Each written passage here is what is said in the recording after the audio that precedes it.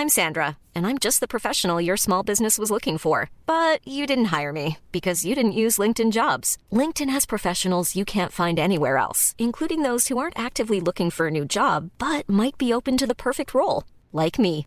In a given month, over 70% of LinkedIn users don't visit other leading job sites. So if you're not looking on LinkedIn, you'll miss out on great candidates like Sandra. Start hiring professionals like a professional. Post your free job on linkedin.com/people today.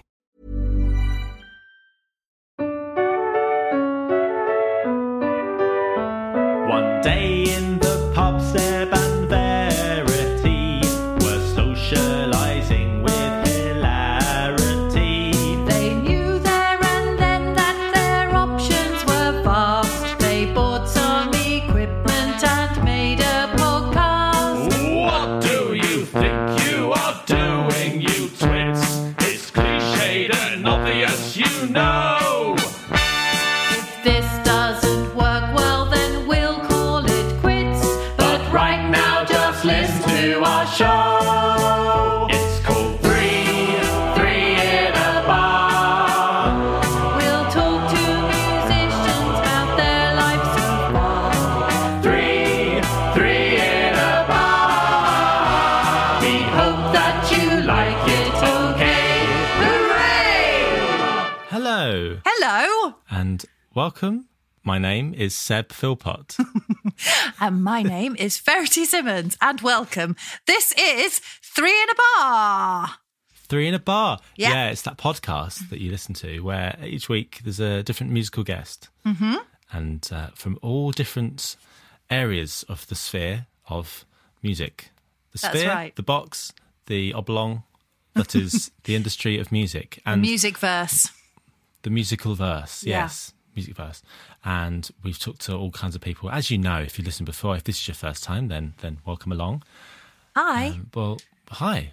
Thanks for joining us. We've got a very great guest this week, which we really had fun interviewing Yeah. this lady. Please, Verity, tell us who it is. We have got the founder and artistic director of the Irene Taylor Trust, Sarah Lee. Yes. Yes, That's right. Now, we recorded this only last Wednesday. we did. And a couple of days before, we were due to do this over Zoom, but Sarah texted us and said, I don't know what your plans are, but do you fancy coming to our offices in Rich Mix, which is, if you know that place, it's an incredible kind of arts venue. There's various charities and things run out of it. It's just kind of top of Brick Lane, Shoreditch High Street, that kind of area. And I always love that area. Me too. But it was really nice to do an in-person interview for the first time. wasn't it? Since, was it November Before or something? Christmas, for sure. Yeah. We had our party, didn't we, in December that we filmed. But Yeah. ages. It's been ages. And we got the boardroom of the Rich Mix. How Yeah. cool was that? Yeah, we did. We felt so important.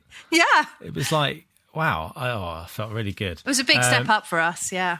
Yeah, it really was. So that was really good. So you'll hear that. Yeah, we're actually in the room with the person for the first time in ages. And I think it's a kind of grey area, isn't it? Like whether we can... I think we can probably start doing that again now. Yeah, definitely. I gather, having read around this, that it is fully legal and acceptable for us to be in the same room as it is for work reasons. But we should explain a little bit about Sarah and the Irene Taylor Trust, shouldn't we? Because I've realised we've just left think that we hanging should. there. Yeah. Oh, yeah. What's the Irene Taylor Trust? Go on. Who Well, is funny you should Sarah Lee? Well, So I've the got the Irene- website yeah. up of Oh, the... good. So You which can come one up should with we start something with? Shall we start with the Irene Taylor Trust? Go on, Seb. Throw us some stuff. Okay, I will do that. Okay, well, the important thing to say is that it's been going for 25 years. They had their 25th Yes. anniversary celebration at the end of last year. What they do, they go to prisons and they run projects there, working with prisoners there, creating music. That's how it all began. But it has expanded to doing things with young people. Yeah, they also work with ex-offenders out in the community after they've left prison, and they also work with on something called the Lullaby Project, which is with young, I think it's teenage parents So it's really expanded, hasn't it, into all areas of the community, and she's just a fantastic, inspiring person. Yeah. Oh, she really is. Yeah. And what's Sarah's background? She went to the Guildhall. Yeah, studied clarinet and piano. Studying the clarinet, yeah. Yeah. But she got a job working in Wormwood Scrubs. Yes. Teaching music there, and got to meet a lady called Irene Taylor. Mm-hmm. And she had a personal interest in penal reform and music. They met and was so inspired by Sarah's work that following Irene's death in 1995, the Taylor family set up a charity that would continue to do the work. Yeah. And so the Irene Taylor Trust Music in Prisons programme began, and it's really an inspiring thing. So we wanted to talk to Sarah about that. She's a wonderful person. She's really fun and talks really eloquently about music in prisons, but also is just a total joy to be around, isn't she? We had such a nice time. That's right. If you enjoy this podcast, there's an extra episode. Oh, yes. Of stuff we couldn't fit in because we chatted to her for ages. So if you'd like to hear more, we have a Patreon which you can join. And when you join that, you get immediate access to bonus episodes with every guest since Alice Kent, whenever that was. Way back in the autumn. We started it back then. So there's an extra bonus episode for every guest. And for this, there's about 25 minutes of bonus chat with Sarah. Because it was so hard to cut this episode down because everything she had to say was interesting. And did I just say interesting? I genuinely couldn't remember which words I'd used. Interesting and interesting. So we got in touch with Sarah via our friend Rob Wilson, the excellent trumpet player, but also multi-instrumentalist. He plays keyboard, he plays guitar, plays all sorts of stuff. Now, he works for the Irene Taylor Trust, and he contacted me in the autumn around the 25th anniversary and was like, hey, you should get in touch with Sarah because she's amazing and it's the 25th anniversary. And finally, in March, we've got around to doing it. So thanks, Rob, and sorry. Thanks for setting up that connection. Let's get into the chat, then we'll come back, and then we'll have a chat. All right, then. And then we'll decompress. Lovely. So here we go. This is Sarah Lee.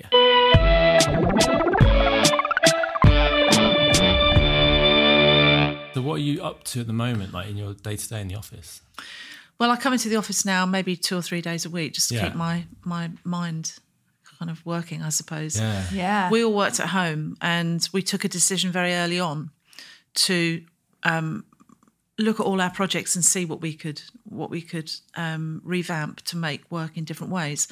I think for us, and there were some other people in the sector who were thinking in a similar way, that we work with really vulnerable people. And the thought of not being in touch with them at a time where all of us have found it really difficult, we were just thinking to ourselves, mate, if we're finding it difficult, they're going to be finding it doubly, trebly difficult because they're going to be really, really isolated. So that's one of the reasons that we decided to just put all our energies into making the programmes work online. And I'm so pleased we did. Yeah. Other organisations hibernated, furloughed, all that kind of stuff, and we didn't. And it was a bit of a leap of faith because nobody knew what was going to happen at that time. But, you know, you get a sense of who you work with and the groups that you work with. And for us, it just seemed a no-brainer. Yeah. So it's why we did what we did. And I'm so happy we did it. That your 25th anniversary concert. Congratulations. Thank you. That's amazing. Yeah. But that was a real fantastic piece of work that you managed to get together online. Yeah. You must be so chuffed with that. Yeah, we were chuffed. I mean, we were going to do a big gig and we'd always planned to celebrate the 25th and it was going to be downstairs in this building. And we were going to get the main space and do a cracking kind of gig. And then, of course, it's not possible. So we thought, we have to do something. So we went to such a far extreme, and we put ourselves under quite a lot of pressure. Yeah. Being that we decided that we would put out something on social media every single day. And so starting on the 1st of November, we were highlighting various parts of our project. We were getting the project team to talk. We were highlighting, for example, the work we do writing songs for prisoners and their kids. Yeah. We highlighted the Lullaby Project, we highlighted our former prisoner project, our young people's project, our prison project. So we kind of divided it all up and made sure there was something exciting happening every day, even if it was just like 5 or 10 minutes or something online, or it might have just been, films that we'd made.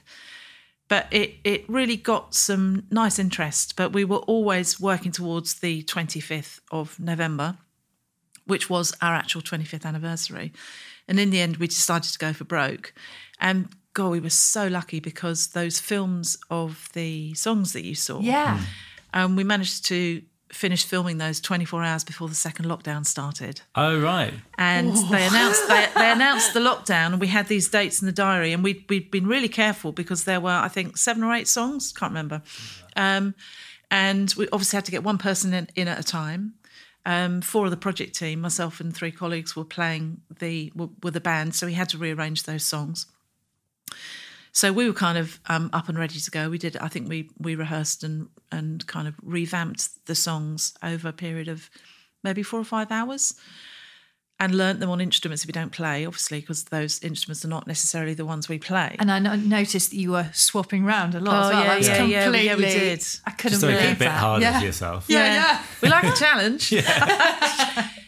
But then when we got to record them, we got one of the people in, and they did it twice, and then they left and somebody else came in. So we were being really respectful of what people might feel that the lockdown kind of, or just distancing at that point was.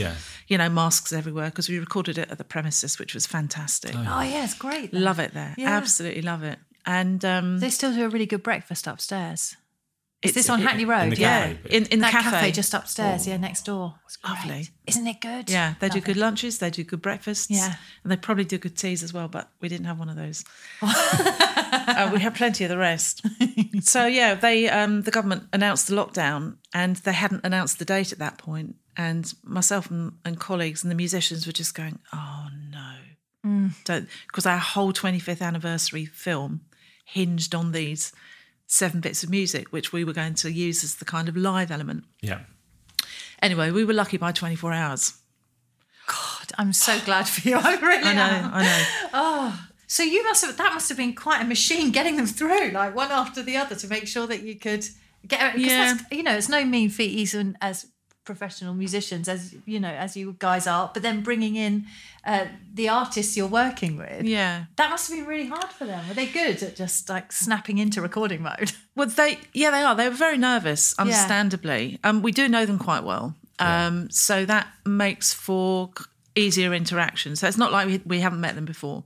We've worked with them before on various projects. We know them. Some of them we've known for years. Yeah. So it kind of helps when you just say, okay, whoever it was we were working with, you need to turn up 15 minutes before your start time, just loiter outside. Then when you see somebody come out, you can come in. Yeah. And but of course everybody was really excited to see everyone, because we hadn't seen people for, I don't know, 5, 6, 7 months by that point. So the excitement of being in a room, and, for me, Rob, Emma and Charles, we hadn't worked together since March. Oh. And we were like kids in a sweet shop. It was, it was so lovely. Oh. And you kind of just look and you think, oh, you are real after all. I've seen you every week on Zoom, but you really exist. Yeah. And then kind of just trying to get into the zone with playing instruments again and being in a live setting, and then also being very respectful of the guys singing the songs who aren't professional in the same way and don't have experience of how to make something work necessarily kind of just like that. Yeah. So you take on a role of not only being a musician in the band, but also one of just making sure that they're okay. How are you feeling? Do you want to do it again? Should we try transposing the song? How do you want it to sound? So just being that kind of support for them. Yeah. Because they were the front people. We could poodle around on the instruments at the back, but they were the guys that were going to be remembered. Yeah. Also, they tend to be singing about very personal things, don't they? Yeah. About their families or themselves. So you want to give that a lot of respect. Yeah, that's absolutely right. And I mean, we find that in all the work is that the subject matter is very close to their hearts. And for that reason, you know, and we would anyway, you really respect it, and you understand that they're probably telling you more than they would ever tell you in a conversation. Yeah. And you're hearing it in words, and afterwards you think, oh God, there's so many questions that I want to ask about that relationship, or why didn't that work, and why was that so good? And, you know, we know them well enough to be able to ask that, and that's a level of trust that's definitely built up with them and us. Is that they say, look, Sarah, you know, we know you, so ask what you want, you know. Yeah. And I would say, yeah, okay, I will. But if you don't want to answer, you know, that's completely fine. But I will always ask the question. But that comes across so clearly. Yeah. You can really see that, like, trust element, as you were just saying. It's incredible. And listening to them talk beforehand and then go and sing, they just seem like they absolutely effuse this delight in what they're doing, and an amazing product. Yeah. So good. The songs are incredible, aren't they? Yeah, the songs are brilliant. But also, we were really happy that we got it filmed really nicely. Yeah. And Emma recorded it, and Felipe did the filming, and then, of course, you know, took it away and made it look really good. And we had no idea what it was going to look like. We'd seen some of his work before, because he's worked with one of our other project team. He's worked with Charles before. And so he had a bit of budget that we could spend. And I thought, mate, let's just spend the money on getting something that we can use either in its entirety, or that we can use kind of as individual songs if people want a bit of music at an event or something. What a good use of cash. Absolutely. Really good use of cash. And Felipe he's a really sensitive person, works with different kind of vulnerable groups as well.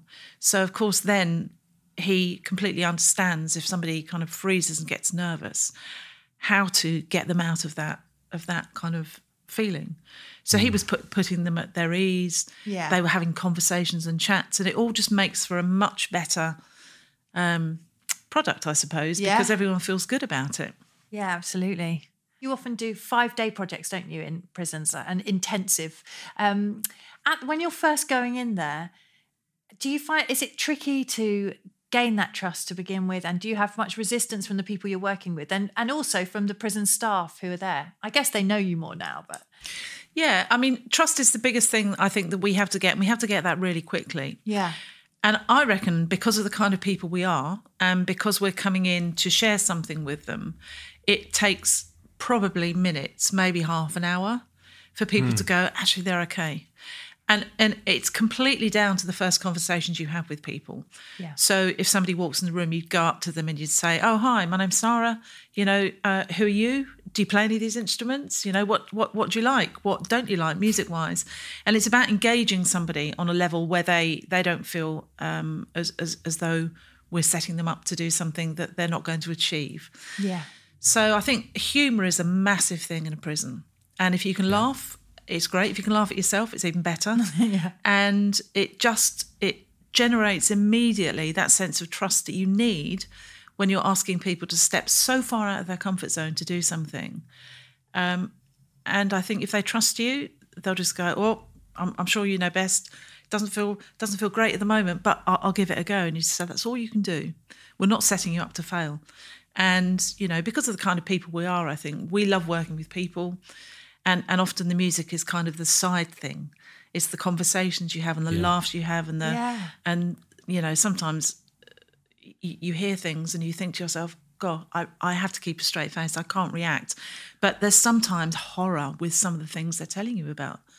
And it just might be their experiences of life, or, you know, the kind of upbringing, for example. And those things are sometimes, well, they're very, very difficult to hear because, you know, they've had a life which I can only learn about from speaking to them. It wasn't my life. We don't have anything in common at all when it comes to that. And it makes me very sad because once you find out people's story, you can just go, oh, mate, I see why you're here, you know. I see what the chain of events was that led you to be in this situation now. And, you know, as a compassionate person, I think to myself, well, I wonder what it might have been that could have moved you away from that path. But, you know, it's just a whole set of things that converge. And if you make one wrong decision, you can often find yourself so far out of your depth. And in a situation where you think, okay, so I've got to deal with this now. Yeah. So the Making Tracks project, that's about helping young people that are in challenging situations. Yeah. And I guess sort of trying to prevent that from happening, sort of giving them opportunities that they might not otherwise have. Yeah. I mean, when the organisation started, it was solely prison projects. Yeah. Because that was my experience. That's what I knew how to do. Yeah. And slowly as time went on, you realise that there are other things you need to do to make it a holistic offer. And it felt very important to us, certainly, that we firstly supported the people that we'd worked with in prison. Because many people were saying, this is the best thing I've ever done. And, what can we do? Can we come and work with you outside? And of course, the answer to start with was well, actually, we don't have anything outside that you can do. But so many people asked, and I thought, we need to make this happen. And the reason we need to make it happen is because people do so much and they learn so much on projects and in other activities they do when they're in prison. But when they come out, it's a whole new ballgame.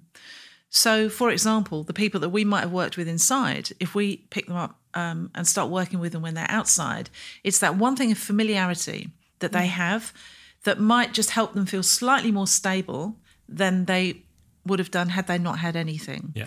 And there are a whole load of kind of, they call them interventions. It feels a strange word, but a whole load of things that need to work in harmony when people come out. And, with the best will in the world, those things don't always work in harmony, and you're leaving a very vulnerable person even more vulnerable if they come out to nothing. Yeah. So as well as doing that project, we were then approached by somebody who knew our prison work really well. And she said, well, we've got loads of kind of young people whose next step might be the criminal justice system. Why don't you try and run a project with them? So we thought, okay, so we do that. And of course, the focus is music. It doesn't matter who you're working with, but we're writing new songs, and we're writing the songs that these people want to write. So they might want to write a song in a particular style that might not be a style that we're, very, very clued up about. Yeah. But you learn about it. And they tell you who to listen to if you want to learn about this genre. So you go away and listen to it. And that's been one of the most wonderful things about this work, is that as musicians, we've grown so much through listening to what the people we work with suggest we go away and listen to. I mean, some of it's a bit much, Yeah. What's too far for you? I think no music style is too far for me, but the content of lyrics is sometimes too far. I wouldn't say often. Yeah. But we do have to have those talks at the beginnings of projects sometimes. Just say, guys, there are things that we can talk about and there are things that we can't. Yeah. And, young people at that point, and sometimes, older guys in prison say you're censoring what we do.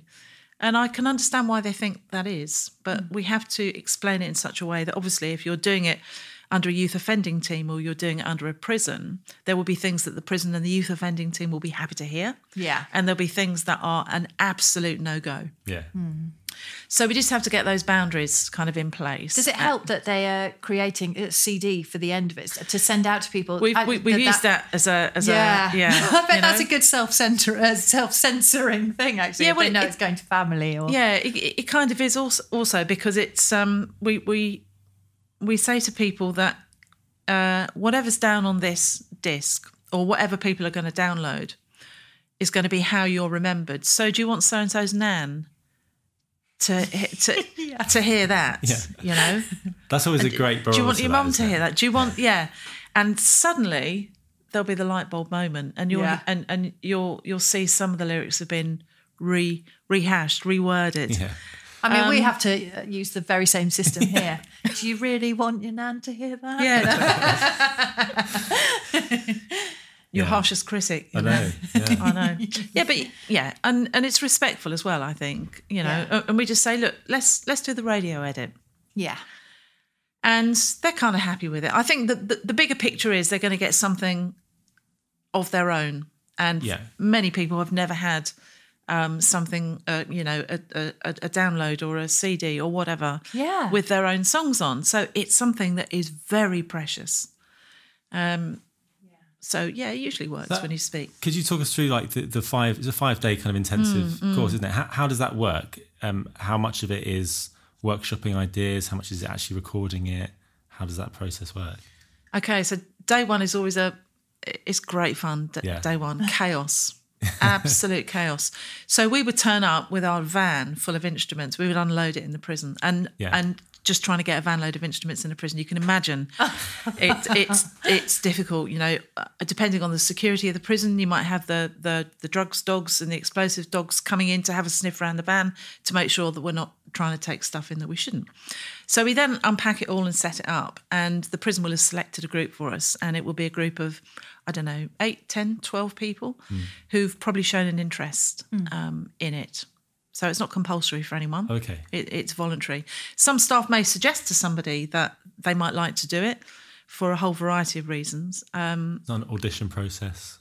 People Nothing like that. Thank 16 goodness. bars of a show tune or something. Yeah, that's right, behind a screen. Yeah. Okay, next. Just flip your chair around. You're in. Yeah.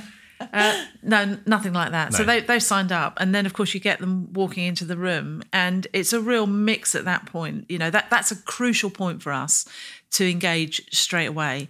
We might still be unpacking boxes because it's taken us, you know, half an hour longer to get in, or we might be ready to go. But basically what they have in that room will be a drum kit, bass guitars, electric guitars, synths, mics, percussion and stuff. So people would come in and they just go, oh man, look at that. Oh, I remember playing that when I was younger. Da, da, da. And others come in and say, oh, I can't play any of that. Oh, no, I don't, you know, oh, this is going to be terrible. And immediately see, you know, I suppose it's their fear of failure even before they've started. So, you know, we just gather them together in a circle. And the purpose of the circle at that point is purely to find out their name, what kind of music they're into, have they played an instrument, do they write poetry, and just to find out for them from them what they want to get from the week. So you get all kinds of kind of hilarious answers, and you know, we ask them what music they like, and they're happy to own up to liking some of it and keep quiet about liking other stuff. Though those things come out as the week goes on, I suppose. Of course. And then we just say, okay, guys. And obviously it'll be women as well in women's prisons. So we say, guys, onto the instrument, go make a noise. And so some rush to it, and the drum kit obviously is very loud. And then the amps get turned up and somebody's strumming the guitar, they're playing and finding the most difficult sounding sound on the synths, you know, at full volume. And it's absolute chaos and cacophony, but in that mix will be one person, and there's always somebody who will play something that one of us can latch onto. So at that point, we'd stop the chaos, and we would say, okay, one sec, can you just play that again? And it might just be 4 notes on a bass guitar. So I'd play 4 notes on a bass guitar. Okay, right, drummer. Oh, what's your name again? Okay, drummer, can you, on the bass drum, just go do, do, do, and we put that with the bass. And we start building things up very gradually. Yeah. But very soon people see that it's not a difficult thing to write a bit of music. So the first bit of music might just be a bit of a test, and somebody might just go, oh, well, yeah, I'm going to write some lyrics to that. And they'll hop on the mic and sing a few lyrics. But the purpose of that is to get everybody playing together and to find out, you know, if people are into various instruments, whether they're things they want to play, whether somebody just wants to write lyrics and do nothing else. So that's the purpose of that first session. Then once they've seen how quickly you can get a bit of music together, the rest of the project is kind of off. It goes on, and over lunchtime, somebody will come back after lunch and say, oh, I've written this. Or somebody will come back overnight and say, oh, I was up till 4 a.m. trying these guitar chords. Up till 4 a.m. But they come in and they're so excited and enthused by it. And we just basically work with what we have. So our purpose is to guide, I suppose, to fill in any gaps, if there are any instrumental gaps, to suggest structure, to maybe show them different ways you can play things. So we say, okay, so if we've got the drums and the bass and the keyboard going at this point, what say we drop the keyboard out and we bring in something else? What do you think that sounds like? So it's just our experience of how to orchestrate, I suppose. Yeah. Yes. And they go, I like that. That's good. Oh, no, not having that. And they have all these kind of ideas, and we're kind of giving them the tools with which they can then create themselves. So the creative process, I suppose, over that period of time will last till maybe Wednesday lunchtime, by which time we probably would have had about 5 songs composed. Not fully rehearsed, but on the way. And of course, every time they go back to the first song, they realise how easy it was, but how difficult it felt at the start. So it's this kind of cumulative learning. We'd start to run the set on maybe Wednesday afternoon. Thursday, we'd record it, because we've worked in prisons long enough to know that anything can go wrong at any point, and they can shut down a prison, you can lose your gig. So we always record before the gig in case the gig doesn't happen. Yeah. And that way, we're all there. They've got the experience of the red light, so, okay, 3, 2, 1, off. And you can see people go, and they're gathering their paper, and then you hear people go, swearing because they got it wrong. Oh, sorry. No, it's okay. We'll do it again. And it really focuses the mind. So that recording session proves to be a really good rehearsal session as well. Yeah. So then we might just run it again a couple of times and then get ready to perform it to other prisoners, prison staff, occasionally outside guests if they can come in on the Friday. Wow. And that's a great experience, that one. Oh, I bet it is. Because, and it's just, I suppose seeing how people develop over the week, because when they arrive in, some people are really confident and some people you can see are kind of drained of every ounce of self-esteem, self-confidence. But these things build up over the week when you're saying to people, hey, do you remember you couldn't do that yesterday? And how easy is that now?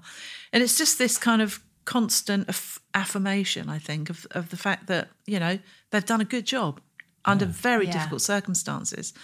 But then the kind of, it's kind of, we'll be fine we'll be fine on Friday. Yeah, the gig will be, we'll be great. And then Friday comes and they can see 50, 60, 70 people in the audience and they go white. I'm just going, and they go, I've forgotten. I haven't got my papers. Which lyrics is this? Which song is this? And you can see, and we've all felt it as musicians, walking out onto a stage feeling as though I can't even remember how this piece starts, Yes. And of course, the pieces that we've written are not well known. We're the only people that know them. So that works in our favour, I think, because we make sure that we say to them, if anything does go a bit awry during the gig, just don't let it show on your face. Trust us to get the band back in the right place. Trust us to look at you and let you know where you need to start singing or doing your bars, because we will do that. But there may be a wait. But we're the only ones that know it's gone wrong. The audience won't know because it's not a cover version. Yeah. So they're not going to know how the song goes. So just style it out. And they do. Yeah. It's amazing. It's really good. Do most prisons not really have any music at all when you're not there? Some do, some don't. It's I look back to when I first started doing this work decades ago when I was teaching music in Wormwood Scrubs prison, and just seeing how important it is for any group of people to have access to music and the arts, because it's a real outlet for people. It was quite rare then.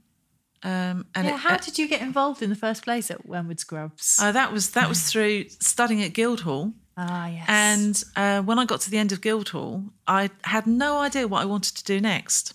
Orchestral. I quite enjoyed orchestral playing, but You're a clarinetist, aren't you? Is that right? Yeah. But there was something about it that was. It felt as though it was a big group that was being directed by someone. You were playing fantastic music, and I still love that music, and I always will. But there's something about being guided by somebody who was maybe waving their arms around you. You didn't have much autonomy. And obviously never good enough to be a soloist. I loved chamber music. I loved small groups where you could kind of work together. And we had a clarinet quartet at Guildhall, and we still arrange all our own music because there was very little written for it. So we had a lot of experience of doing that thing and kind of getting excited by music again. And I enjoyed working with small groups of people. So going back to leaving Guildhall and thinking, okay, so what's next? Because, at that particular point, orchestral job, teaching. There was very little of music in the community happening at that point. But a new course started up just as I left, and I was invited to take part in it, even though I'd left the college.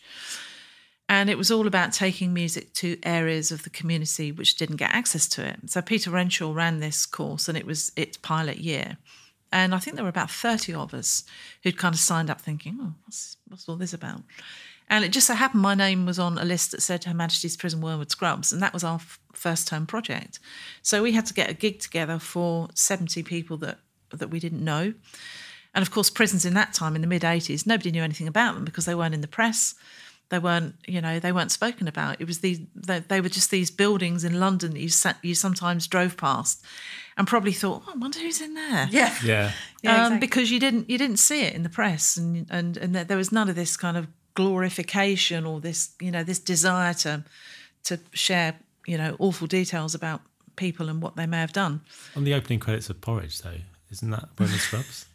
I don't know if I think that's a different place, but that is very much what an old Victorian jail looks like, and that still remains a really accurate portrayal, albeit characterised, with the different people that you see. But back in the day, not so much now, I think, because things have changed quite a lot. You would see a Fletch, you would see a Lenny Godber, you would see a Lukewarm, you'd see all these people. And it was kind of wonderful. But anyway, so we went in to do this gig, and what was really kind of funny about it, I suppose, was that we were very naive, and we had not been told necessarily that taking instrument cases in with screwdrivers, sandpaper, and all the things that we always have in our instrument cases was not a good idea in a prison. So they searched all the stuff, and took out the things that we couldn't have, which was completely fine. But it did mean that we were about half an hour, 45 minutes late arriving. So we ended up arriving at the same time as this long train of men from D-Wing were also walking into the chapel. So we had no time to set up, no time to rehearse. And it was just one of those things. And of course, as I know now, prisoners will always ask a question. They're always very, very inquisitive. And it's a case of, oh, hi, who are you? What are you here to do? What's in that box? How much did that cost? It's just all these kind of random questions. And I thought, this is really interesting, because audiences for classical music kind of turn up, pay their money, clap politely. Yeah. And you hope they've enjoyed it, and I'm sure they have. But you don't know that because they don't tell you. So anyway, we went in, we set up to do this gig, and it was just banter. And in the banter in the nice sense of the word, not in the negative connotations it is now, which it feels very different now. But it was just this chat that was being thrown at us, and then we had to reply. And I remember being really taken by this open kind of humour, and just the fact that these guys were inquisitive about what we were going to do. But I think the clincher in that gig was definitely one of the prisoners in the crowd had written a piece of music which he'd never heard played. And he gave it to Peter Renshaw. Peter Renshaw came over to me and he said, Sarah, can we play this? And he'd written this, this guy had written this piece for oboe and cello. So we transposed the oboe part, and there was a cellist there. And it was beautiful. Oh, wow. So I was sat there playing my clarinet, tears pouring down my face, along with most of the rest of the band and some people in the audience. And I was just thinking, okay, right, so they've seen this now. There's nothing I can do to take that back. This is just how this has affected me. And I remember looking over to the guy that had written the piece of music, and he was sat up really proud, And at the end of the piece, which was minutes long, just a few minutes maybe, absolutely stunning, all the people in the crowd turned around and they said, I didn't realise you could write that music. Hey, you're really clever, aren't you? And you could see the response that this piece had to all his peers. And I suddenly thought, this is what music is about. It's not about that kind of cold, I hope you like what I've been practicing for 16 years to play you. Yes. Yeah. It's about responding in the moment and watching other people respond in the moment with such warmth and respect, I suppose. Yeah. So anyway, we had a cup of tea afterwards, and that's another prison thing, tea and biscuits.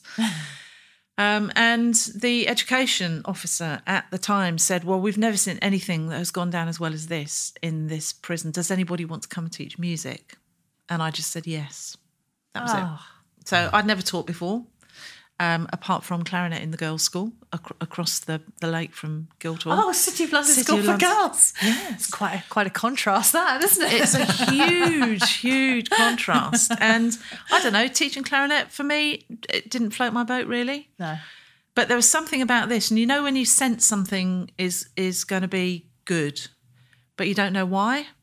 You don't know how you're going to make it work, but you're just going to make it work. So anyway, I said yes, and then they go through this security clearance thing, and I waited for 3 months, I think, to get this, and then they brought me in and introduced me. There were 12 guys on the group, no musical instruments at all, just me and 12 guys, and I thought, oh God. And I thought, well, I can only be honest, because they sniff you out very quickly if A, you're not honest, or B, you're trying to be something that you're not.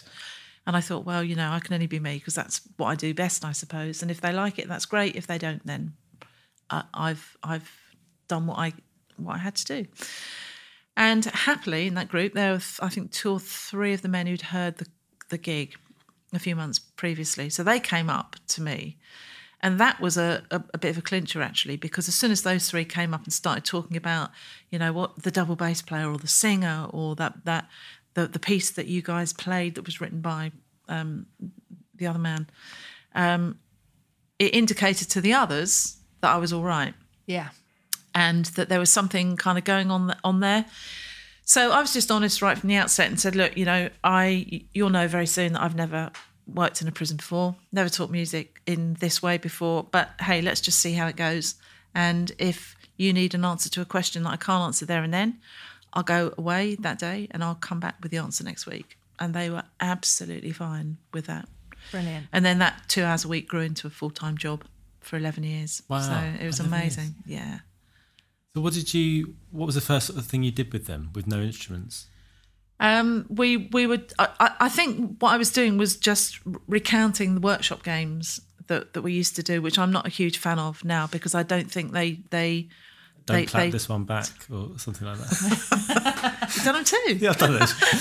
A million times. Yeah. Sips that boing. Yeah. Oh gosh. I mean, some of the things we did try them with those groups, and some people were really up for it, and others weren't, and we just took the decision not to do it because. Yeah. It's hard sometimes for people in that kind of situation where they perceive something as being quite simple, that it's not always easy to explain to them why you're doing it. That it's an oral exercise, or it's just an exercise to see if you can kind of clap rhythms in spaces, or it's just about an overall awareness. They just go, mate, you're mad. What are you talking about that? Why aren't we on the instruments? We want to get on the instruments. Yeah. But anyway, we managed to get some instruments from various staff members, beg, borrow, and steal them from various places, and we ended up with a whole load. But, yeah, not steal from there anyway. Exactly. Good point. Yes. Thanks. And we just got a whole load of stuff together, and we used to do that. They used to love theory lessons. Oh. Wow. Certificates, wow. It's a big thing. A certificate of achievement. And of course, we did the Associated Board ones. And the theory class was one of the most popular. And every time I walked in, I thought, mate, you're not going to be saying this in a few years' time. And we go, what are we sitting here with this book for? Did they have those glossy books? Yeah. The ABRs? There is a bit of a thrill to that. I love those. Yeah, until you get past grade 5 and you realise yeah. you have to work a bit harder. That's all. Oh, I know. I love just drawing notes. I used to love the action of drawing little note heads and stems and things. Yeah, these guys used to take a huge amount of pride in making them look good. And of course, they loved the process of an exam. And, it was such a high pass rate because they worked so hard. You know, Right, yeah. really high pass rate. Yeah. Where would they do the exams? Within the prison? Yeah, Oh, great. Yeah, we did some practical ones too. I always remember that was very funny because at that time the Associated Board hadn't ventured outside. People coming to them, and sitting behind a desk and in a very austere way. Yeah. So it was really interesting for me to contact them and just say, look, these guys can't come out to you. Can you come into them? And fair play to them. They said, yeah, okay, Yeah. we'll give that a go. But of course, it completely shifted the balance when you're going to pick up somebody from the prison gate who is basically, their jaw is on the ground. They're going, where are we going? Who are we going to be meeting? And their eyes are darting around the place. And Scrubs was, it had these kind of towers or turrets. And for some reason, one of the Associated Board examiners said, are there any snipers up there? And I'm thinking, what? No, there aren't any snipers up there. You'll be completely fine. Anyway, and took them to the church, which there was a nice piano in the church. And of course, the balance has shifted then because they've come in and they feel completely vulnerable. We set it out nicely. We've maybe found them chocolate biscuit or two, make them a nice cup of prison tea. And then, of course, in bowls the person that's having their exam. And you can see the visible relaxation that this isn't a person that has 3 heads and 5 legs and, is somebody that they might have walked down the street next to. Yeah. And this is the big lesson about prison, I think, is that all the pictures that are painted quite graphically sometimes of what these people are and what these people look like, it's everyone. Yeah. Everyone. I mean, football's a big thing in my life and it's got me through a load of conversations in prison. You're an Arsenal fan, aren't you? Yeah. Rob Wilson told me about this. Did he? He said he's a big Arsenal fan. Did he go away my biggest secrets? It's what I've missed most in the lockdown. Yeah. One of the things I've missed Going most. to watch it. Yeah. Yeah, because you're a season ticket holder. Yeah. Oh, Yeah. what? And it's been really difficult. But anyway, it's great to have knowledge about that because even if Definitely, somebody doesn't support Arsenal, I can still have a conversation about football with them, and we can disagree about how rubbish I think their team is or how awful they think my team is. Yeah. But it's a real leveller. And because I've always been so into it, and I used to do random trips to Europe, and oh God, I've had the best fun, I'll tell you. And I used to do that when I was quite a lot younger. That I would negotiate a few hours off at the end of the day to drive to Bradford, for example, for a 7:45 kickoff, and arrive back at like 3 a.m. and get up at 6 to go to work. And I could do that, and this was at the time I was at the Scrubs, and they'd all know I was going, and they'd say to me, "Drive carefully, won't you? And you're in tomorrow, aren't you? You will be coming in tomorrow." So yeah, I'll be coming in tomorrow. It's fine. And I'd get back, and of course we might have won or we might have lost, and I just had to prepare myself for either of those things. But yeah, so it's been a good leveller, and it's also been a good way into people. Yeah. If somebody's feeling a bit disengaged, just try and find out what will engage them again. And it might be football, it might be music, it might be a conversation about, I don't know, it could be anything. But you just got to find that, and you've just got to care enough about people to want to do that. Yeah. And that's another one of the reasons why we work in teams of 3, because it feels very important to all of us to be able to give people the time that we think they deserve. And that might be one of us sitting out for half an hour, having a conversation with somebody to make them feel good enough about coming back to the group. You can't do that if you're the only facilitator. No. So then the whole experience becomes something which becomes much more guided by the facilitator to, a kind of means to an end, really. Yeah. And the other great thing about working, I suppose, in teams is you're working with your friends. Yeah. And all the people we've worked with for years, and they're fantastic musicians and even better human beings. So you're staying away in digs with them, having a great old time cooking and, a few beers at the end of the night. But the other thing about working in a team is you find yourself gravitating to certain parts of the band that you might know a bit more about. So you're having more in-depth conversations, for example, with the keyboard players. And there's somebody over in guitar land, and there might be somebody on the kit or working with the vocalist or something. So once you start building those relationships, you have something that you can kind of really take a lot further with people. You can ask them to do things that they might have said before, can't do that. that's not going to work. But because you've got to know them and you've had these little conversations about various things, they're prepared to go the extra mile for you. Yeah. But as well as doing that kind of thing, you do find out that maybe somebody would say, oh, do you remember on the first day that I said I wanted to have a go on drums? And we might have forgotten that.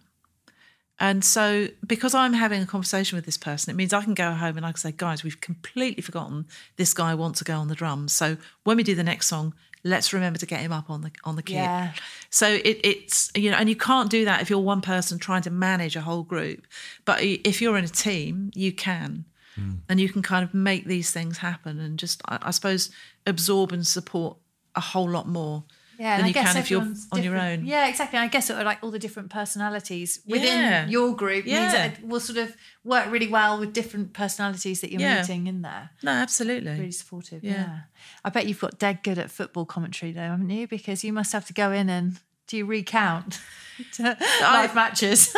When I was at Scrubs, definitely, because I was seeing them on a very regular basis. Yeah. So we'd have discussions about various things, and you know, what was that like when they did that? Because of course, at football, you see it once. I mean, you can see it a couple of times now because of replays and VAR and stuff like that. But they will have seen something over and over again on repeats on the telly, but I will have only seen it once. And I'll come back in and I'll say, oh, that was an outrageous. How can they possibly think that? So, well, so if you just seen that, actually, if you see from all the angles, you'd soon see that it actually was a penalty, or it was this, it was something else. Oh, all right then. But yeah, just it's a lovely thing.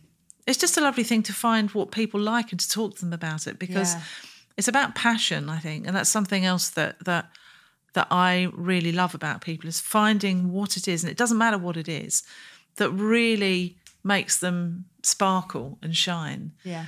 And it can be the most unusual things, you know. Obviously, if you talk about people's families and their kids and stuff, you know, you really get a sense of the love that they have for them. But also that's a slightly difficult one to talk to people about, because they might have been separated from them for any amount of months or like years or a decade or whatever, however long they've been inside. So you have to be sensitive about that. But just finding out what people like, you know, a TV programme or a sport.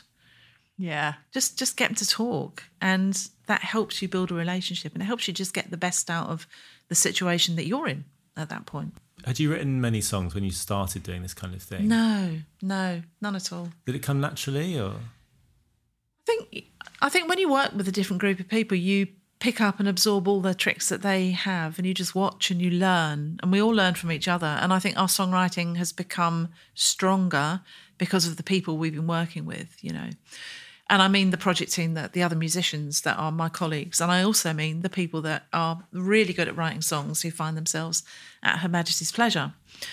And we've met some extraordinary musicians in there, extraordinary, like really skilled lyricists, really skilled musicians, and talking to them about their process, which is often really incredibly precise and methodical and thought out.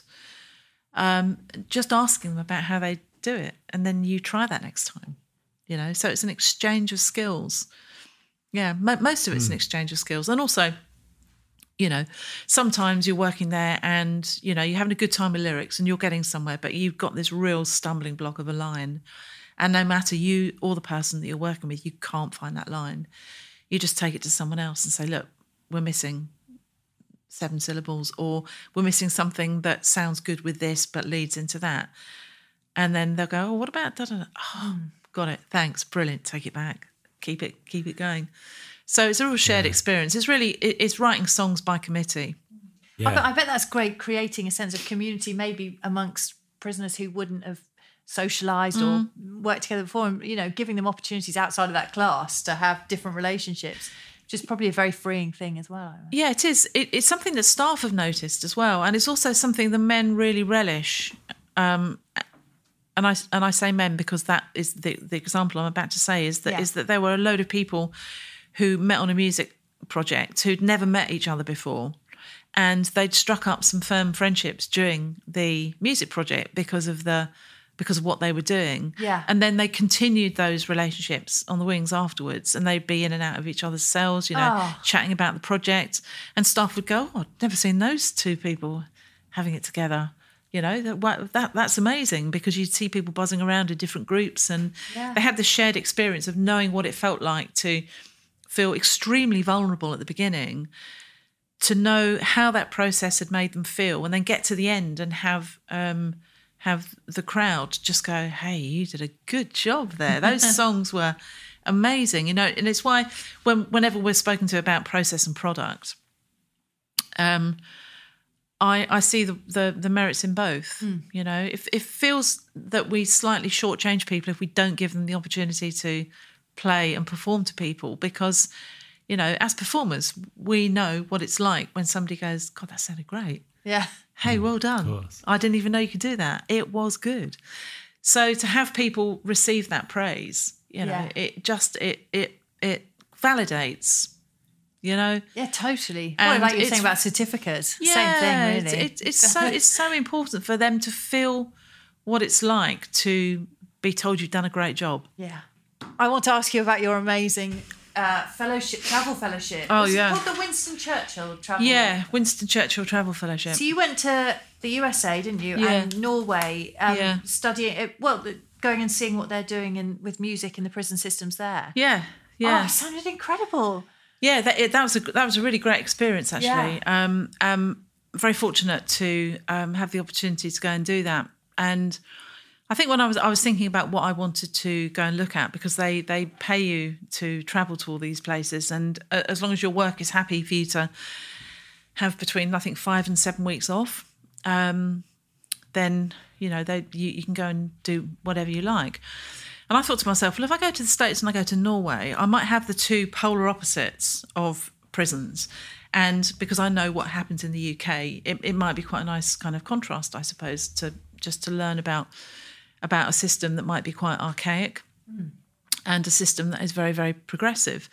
But at that time, this is 2015, I was really surprised at how much closer the UK was to the States than I'd hoped, I think. And also at that time there was a real sense of optimism in the States about what was going to be possible, and it was pre the last president. But the Pope and Obama had just made, I think, what was their first visit to a prison, and it felt as though, I think, somebody cared about what was happening to the people inside the prisons in America. And yeah, it was an extraordinary experience, because as well as looking at organisations that do work in prisons and everything, we got to go inside a couple of them. And of course, once I went in, they wanted to know what I did. And having an accent like I have, you become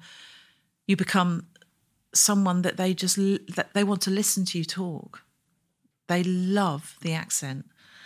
And you know, you get asked, "Oh, have you met the Queen?" I was asked. So, no, I haven't actually. No. Did you have any royal stories you could feed them, though? I met Princess Anne once. Oh, yeah. I met her once as part of I won an award from the prison service for the work I did at Scrubs, and she happened to present it to me. So I'd been to Buckingham Palace, which sounded, and they loved that. They absolutely loved that. Yeah. But it was also at a time where I think it might have been Will and Kate's first child had just been born, or maybe the second as well. I can't remember. But they were saying, "Oh, do you remember where you were when Prince George was born?" And I said, and I was thinking, Prince George. Oh, right. No, I don't remember where I was. No. And what about when? And they know the names. It's Princess Charlotte, isn't it? I think. Yeah. Well done. And I was thinking, oh God, I don't remember where I was. I don't even remember being particularly interested. You know, but they love it. But anyway, so I went to San Quentin, which was a real experience, because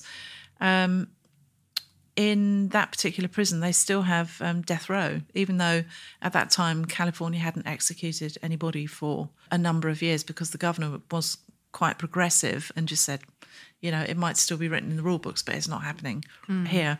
They still had death row, and I remember walking past it, and even the most grim and dirty jail in England, and there have been some that are really kind of unpleasant, didn't hold a candle to this. And I remember looking at, I can't remember how many hundred people there were on death row. Anyway, it doesn't matter. But I remember walking past this big compound which had corrugated iron over the top of it. And I said to one of the people we were with, I said, what is that? And he said, that's their exercise yard. Oh. And there was virtually nowhere for light to get in. So they kind of exercised in the dark. And I just thought, well, you're spending 5, 10, 15 years, maybe 20 years on death row, knowing that, you won't be executed because California doesn't do that anymore, but you're still been kept. And I could not square that away in my head. No. I really couldn't. But, by and large, the people that I met and I saw over there, certainly, prisoner-wise, were exactly the same as the guys and girls that you'd meet over here. Yeah. They're just people that have fallen foul of a few things, and they're in there doing very long periods of time over there. Very, very long. And, I'd gone to see, the arts and how the arts was used and music was used.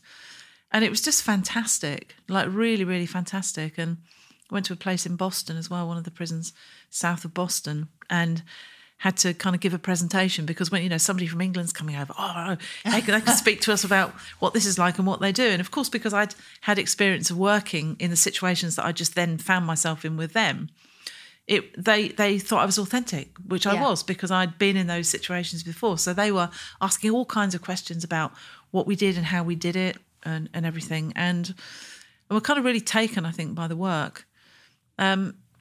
So it was a real eye-opener. And then, of course, going to Norway, which was completely the opposite from that, spick and span, clean, extraordinary relationships, And, of course, I'm not naive enough to think that some of the things I saw were the things they take people to see when you're a visitor. Yeah, sure. Because they want it to be, the best. And they want me to go away and go, oh, my word, prisons in Norway?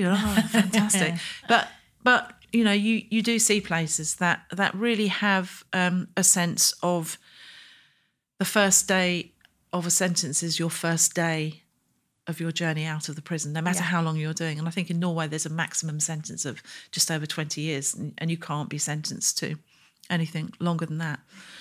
But day one in the prison is where the exit starts. And so they're helping you with education. There's a real focus on education and learning and just preparation, I think, for doing it. But very, very clean and very polite, and obviously much, much smaller. And that does make a difference, because there were thousands of people in the jails in America. Yeah. There are hundreds, sometimes thousands in jails in the UK. And in Norway, when they say, this is a massive prison. And I said, how many people? 150. Right. Okay, yeah. I saw one of your photos of a view from the music room in Bergen, I think it was. Oh, that was an island, and the 32 there were at that time. I think they've closed it now. Yeah, 32 people. Oh, and then, really? Yeah, on and that on view an island, of the lake. Oh my God, it was beautiful. It was stunning, wasn't it? Oh, so were there anything that you were learning in Norway and things you saw in the US as well that you felt like you wanted to bring back and implement in the work you were doing, or did it sort of shore up your feeling that what you're doing at the Iron Taylor Trust is kind of it just made you feel certain about that? Yeah, I mean, it was just a kind of the opportunity for me to go and take a bit of time off and to learn how other people do it. So I think that the most important thing was not necessarily learning new ways of doing things, because what I did learn very quickly was especially the Americans, and to a certain extent the Norwegians as well, saying, why are you guys coming over here to learn from us? We learn everything we learn from you. Yeah. And, the arts and criminal justice has been fantastic in this country for 35, 40 years. Like really, really strong, and a world leader. There are still fantastic things over here, but other people are learning and developing stuff for themselves. But I think what that trip gave me, as well as the opportunity to just do something for myself, even though it was busman's holiday, which it was intended to be, is that it's given us really strong relationships in the States and really strong relationships in Norway. And we travel there to work with people. We had a really great relationship in Chicago, which started actually prior to that trip, but I've now built relationships in New York as well, and up in Boston, so you can talk to people and you can find out and you can support people and, you know, just join them, especially now on their Zoom shows, if it's not midnight over here. But yeah, we go over to Bergen on a yearly basis to train music teachers and to work with the guys in Bergen prison there. Sadly, last year didn't happen. We just had a meeting about the possibility of going in October this year. So fingers crossed. Yeah, it'd be really good. But, you know, I think they see it as something valuable for them. It's great for us to be able to share our practice and to kind of just engage in something that we feel passionately about. Yeah.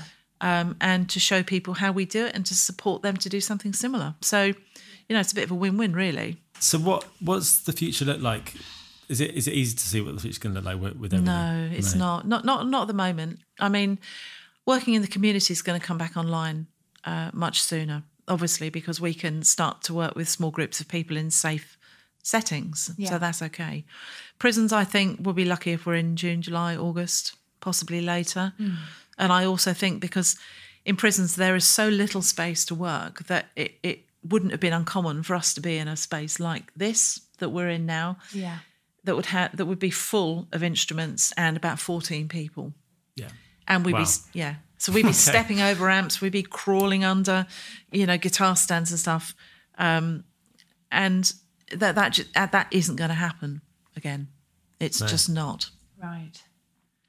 So when we do get back into working in prisons, I think it's going to be smaller numbers in a very different way. But, you know, we've got some online stuff and some remote stuff now that we can do kind of side by side, I think, with the face-to-face work. But, you know, face-to-face work, I've so missed it. You know, because that's when you see the strength of the work, I think, is seeing those reactions with people. Yeah. And it's very much in the moment. You respond to the moment, and you can't respond in two dimensions.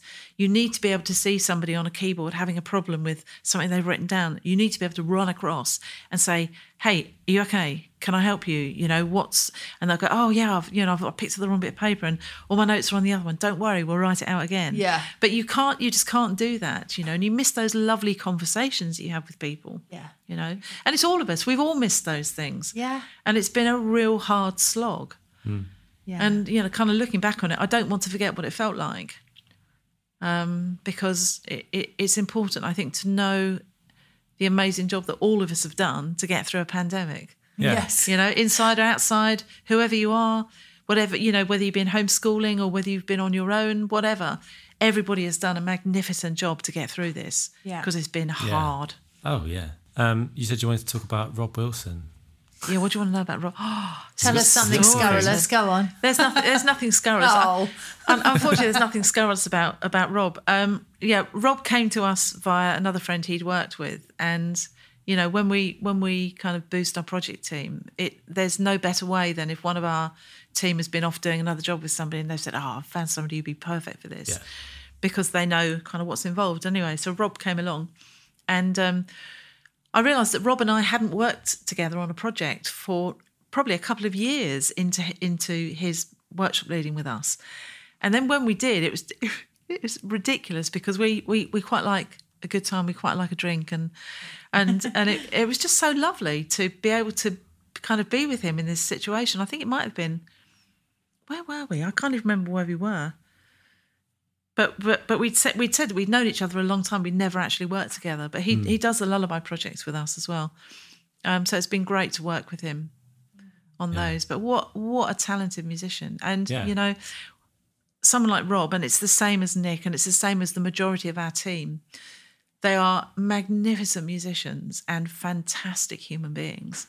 And either one of those needs to be able to come to the fore. Yeah. You know? Sometimes you don't use your music because that's kind of taken care of. But you as a human being in that kind of situation is so important and key.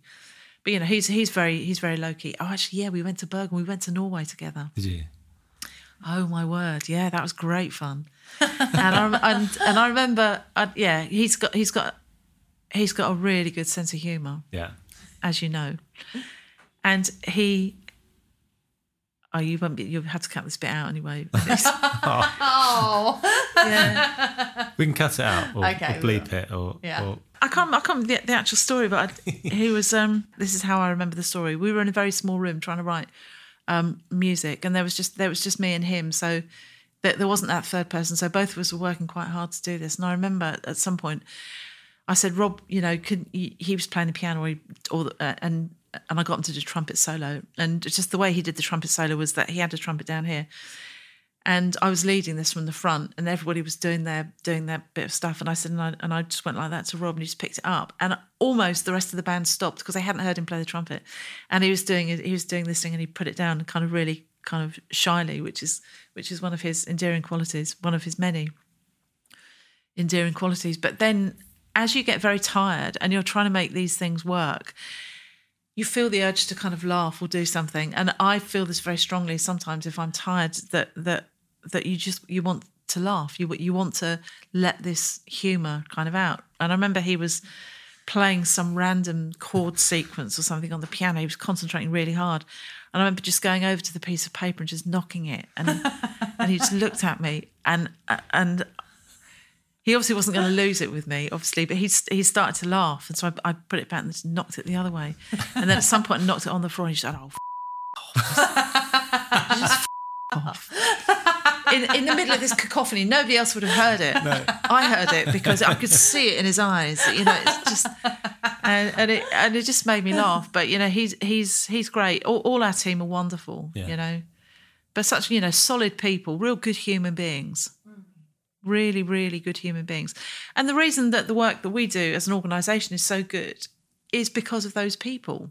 Because if you don't have the people that are committed to it, it will just turn out as some run-of-the-mill thing that somebody had an idea, feels a bit rushed and hurried, but hey, let's tick that box and go on. There's no investment in it, and it's investing yourself and your skills, I think, in a group of people that they want you to do this. And that's the beauty of this work is if you show your passion and commitment to a group of people who might be slightly, what is this? If they see you communicating and being passionate, they're on it straight away and they join you for the ride. And that's why it's so good.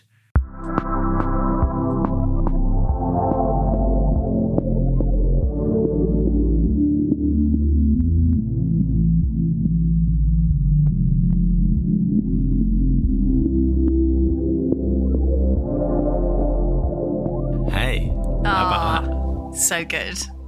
Yeah. She's so great, isn't she? I was thinking about how the things we kind of fill our lives with that we are dedicated to, the things, our passions, like I imagine you're the same, must be, like all musicians are, like practicing our instrument and just trying to get better at music and immersing ourselves in that world.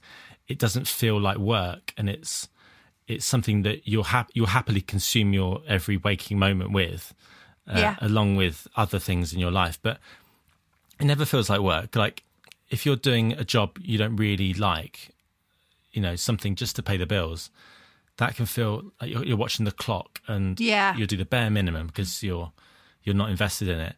And clearly with Sarah, she just is so invested and loves it so much.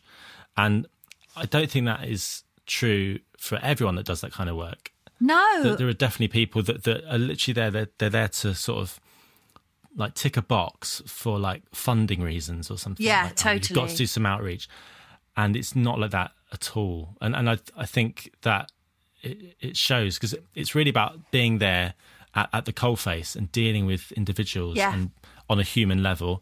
Absolutely. And you can't fake that at all. No, and the way that she talks about it is, you can tell because she's so passionate, and it's you don't feel like she's saying.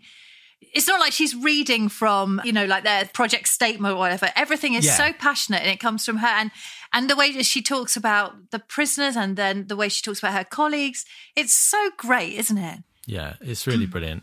Really inspiring, really great. I came away from that interview feeling totally inspired. And I watched the 25th anniversary concert. I was just blown away by the talent and also their incredible talent to harness that and put together these amazing songs and performances. Nice. Yeah. Now, I've got a message that we received this week. Oh, have you? Yeah. Is it nice? Is the language good? It is nice. It's a nice it's a nice message. Now, I thought I'd read a bit out. I won't say who it's from because it was a personal message that they sent. Oh. But it was really nice. Oh, good. And I thought I'd just read a bit out. It says here, the podcast has genuinely brought a lot of hope and joy in such a SE year. SE. It's such sense. I'm sorry, what? I tried to censor myself. SE. It's SE. SE. SHE. Shitty. Oh, okay. Sorry. That went well. That really went well. All of your guests, yourself and Verity, are amazing advocates for creative thinking, growth mindset and resilience. And it's so refreshing to hear the honesty and passion behind everyone's journeys. Oh, that's lovely. One of your guests used the word tenacity to describe the mindset you need to achieve and grow in the music industry. It really spoke to me as a quality I've really seeked out this year, and one that the podcast has in boundless energy. Oh. The sheer determination and strength to keep going when the beauty and power of the arts keeps being muffled by various things. Much love, person. That was hard to do. That was hard to redact that on the fly. Anyway, that was very how nice. Lovely is that? Yeah, so lovely. I mean, I feel bad sort of reading out praise, but no, that's great. It's keep going? Nice to feel like we've got some feedback. Yeah, it's someone. much nicer than reading one out saying you're both useless and I hate you. So yes, lovely. I got another one from Rob in Leighton. And he said, "Hi, I have a merch idea. I think you should sell 3 in a bar condoms. Best wishes, Robert Simmons." Do you know him? Can we get him blocked? Is it possible to get him blocked? Awful. Was that a bad morning with the kids, that one? I think probably yes. I imagine that's it. At least he wasn't asking for divorce papers, I suppose. So yeah, it's been a mixed mailbag this week. Yeah, it certainly has. But hey, if you'd like to contact us with anything, any guest suggestions, if you've got a contact you think would be good, if you'd just like to send us a lovely message or a horrible message, we're up for that. Yeah, we are. And you can get in touch with our brand new email address. Oh, have you guys ever set up an email address that's like not a Gmail one? Well, we did it this week. We did it. We've got an email address. It is. You ready for this? Go on. I'm going to do a little fanfare here. Ba, ba, ba, ba. If only I had the tools to actually record a fanfare. Imagine. Imagine that. No, I still don't know where my trumpet is, if you were listening last week. No idea. The email address is hello@3inabar.com. Oh, man, does that sound professional or what? How about that? Hello@3inabar.com. Yeah, who are we going to get our first one from? Come on. The first person to email us with a message about anything at all. Yeah, what can we send them? Gets a prize. Yes. Oh, I love a prize giveaway. What should we give them? What have we got? Do we have anything? I'm just looking around the room I'm in currently to see if there's anything that I can find that would be appropriate to give away. What have you got there, Seb? Anything? I've got. You know what? I've got a box of 7-inch records here. Have you? Yeah. And are you willing to give any of them away? Yeah, I'll give one away. Pick one out right now. All right, hang on a sec. I'll just go to my box. Okay. Let's see if I've got anything to add to this party. Right. I've got a box of 7-inch records. Basically, I'll tell you what happened was, in about 2005, I got a bit obsessed with buying all the singles that came out every Monday from HMV and Virgin. Brilliant. And so I've got quite a extensive collection of indie records from that kind of era for about 4 months. Okay. And I've been selling them on Discogs. Have you? And I bet some of them probably get quite a bit, don't they? Because they're niche. Yeah. Could you pick one at random? Well, the first one here is Arcade Fire. Oh. And it's Neighbourhood 3, Power Out, Yeah. live from the Great American Music Hall, 2005. That's side A. Side B is This Must Be the Place, Naive Melody, featuring David Byrne, live from the Irving Plaza, New York City. Hey, is Kelly Pratt on this? Because we could tie this in so neatly with our podcast if you give this away and he is on it. Is he? Is he? Can we pretend he is even if he isn't? I don't know. He did tour with Arcade Fire, didn't he? Yeah, he did. There's got to be a link there. Look, that's good. That's tenuous, but that's great. Perfect. So the first person... Now, if we sign it, that's not Yeah. going to make it better, is it? That's going to make it worse. I'd say that was going to make it worse because if people want to just immediately get on Discogs and sell it, then... That's true. I'll put... we can sign it. We'll put a little note in there. Let's put a note in. Yeah. Okay. And you get a free copy of Arcade Fire, Neighbourhood 3, Power Out.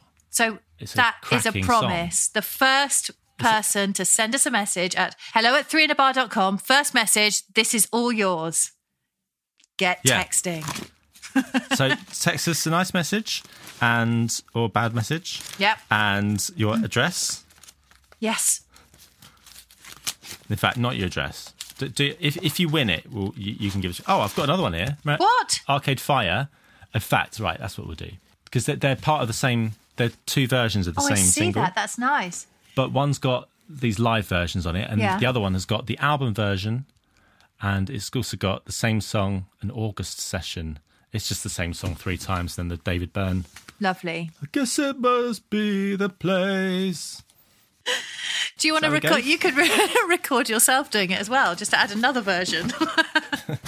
Lovely. Babe, I'm losing money here, guys. I'm losing money. Yeah, this is really good of you. I appreciate this because I've just looked around. There's nothing here on to Discogs. Give. Good. Yeah. Right. So I'm selling the one with David Byrne on. Yeah. I'm selling that for £4.60. Ooh. And the other one I'm selling for £8.19. No. Are you sure you want to take these? Don't want to take these back, and we can just find an old Blur single or something. If you want a Blur single, I've got that too. I bet you have. No, I haven't. I had a Gorillaz single. Have you? I bet you've got Cooler Shaker in there, haven't you? And maybe. No, you're going back too far. You need to think more like mid-noughties. Oh, okay. Oh. I've got like who's this? Test Icicles. Testicles. Yeah. Futureheads, the Cribs. Yeah, Test Icicles again. Forward Russia, Interpol. It's that kind of thing. 9 Black Alps.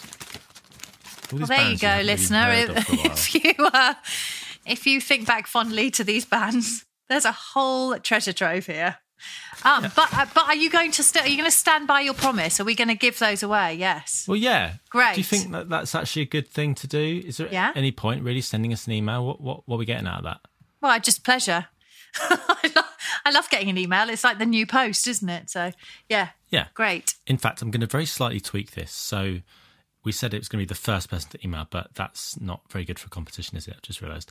So let's make it everyone email. You've got all week to do it. And on top of that, please share the podcast somehow online. Okay. So if you've done both of those things, then we will announce the winner at random on next week's podcast. So do both those things, and these 2 lovely 7-inch singles will be winging their way to you. Woohoo! They're good. Great. Just keep them in their plastic, and they'll just go up in value. Yeah. Keep them out of the sun. Yeah, lovely. Well, so on that note, should we sign off for this week and let people go?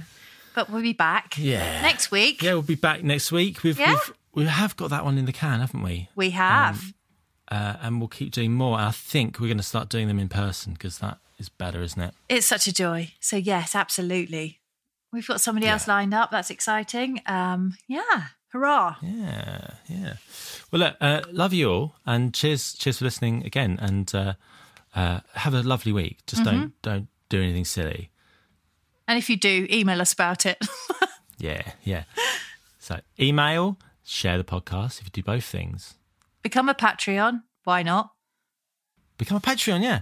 Click the link down below. Yeah. And see you later. Okay. All right. Bye. Bye.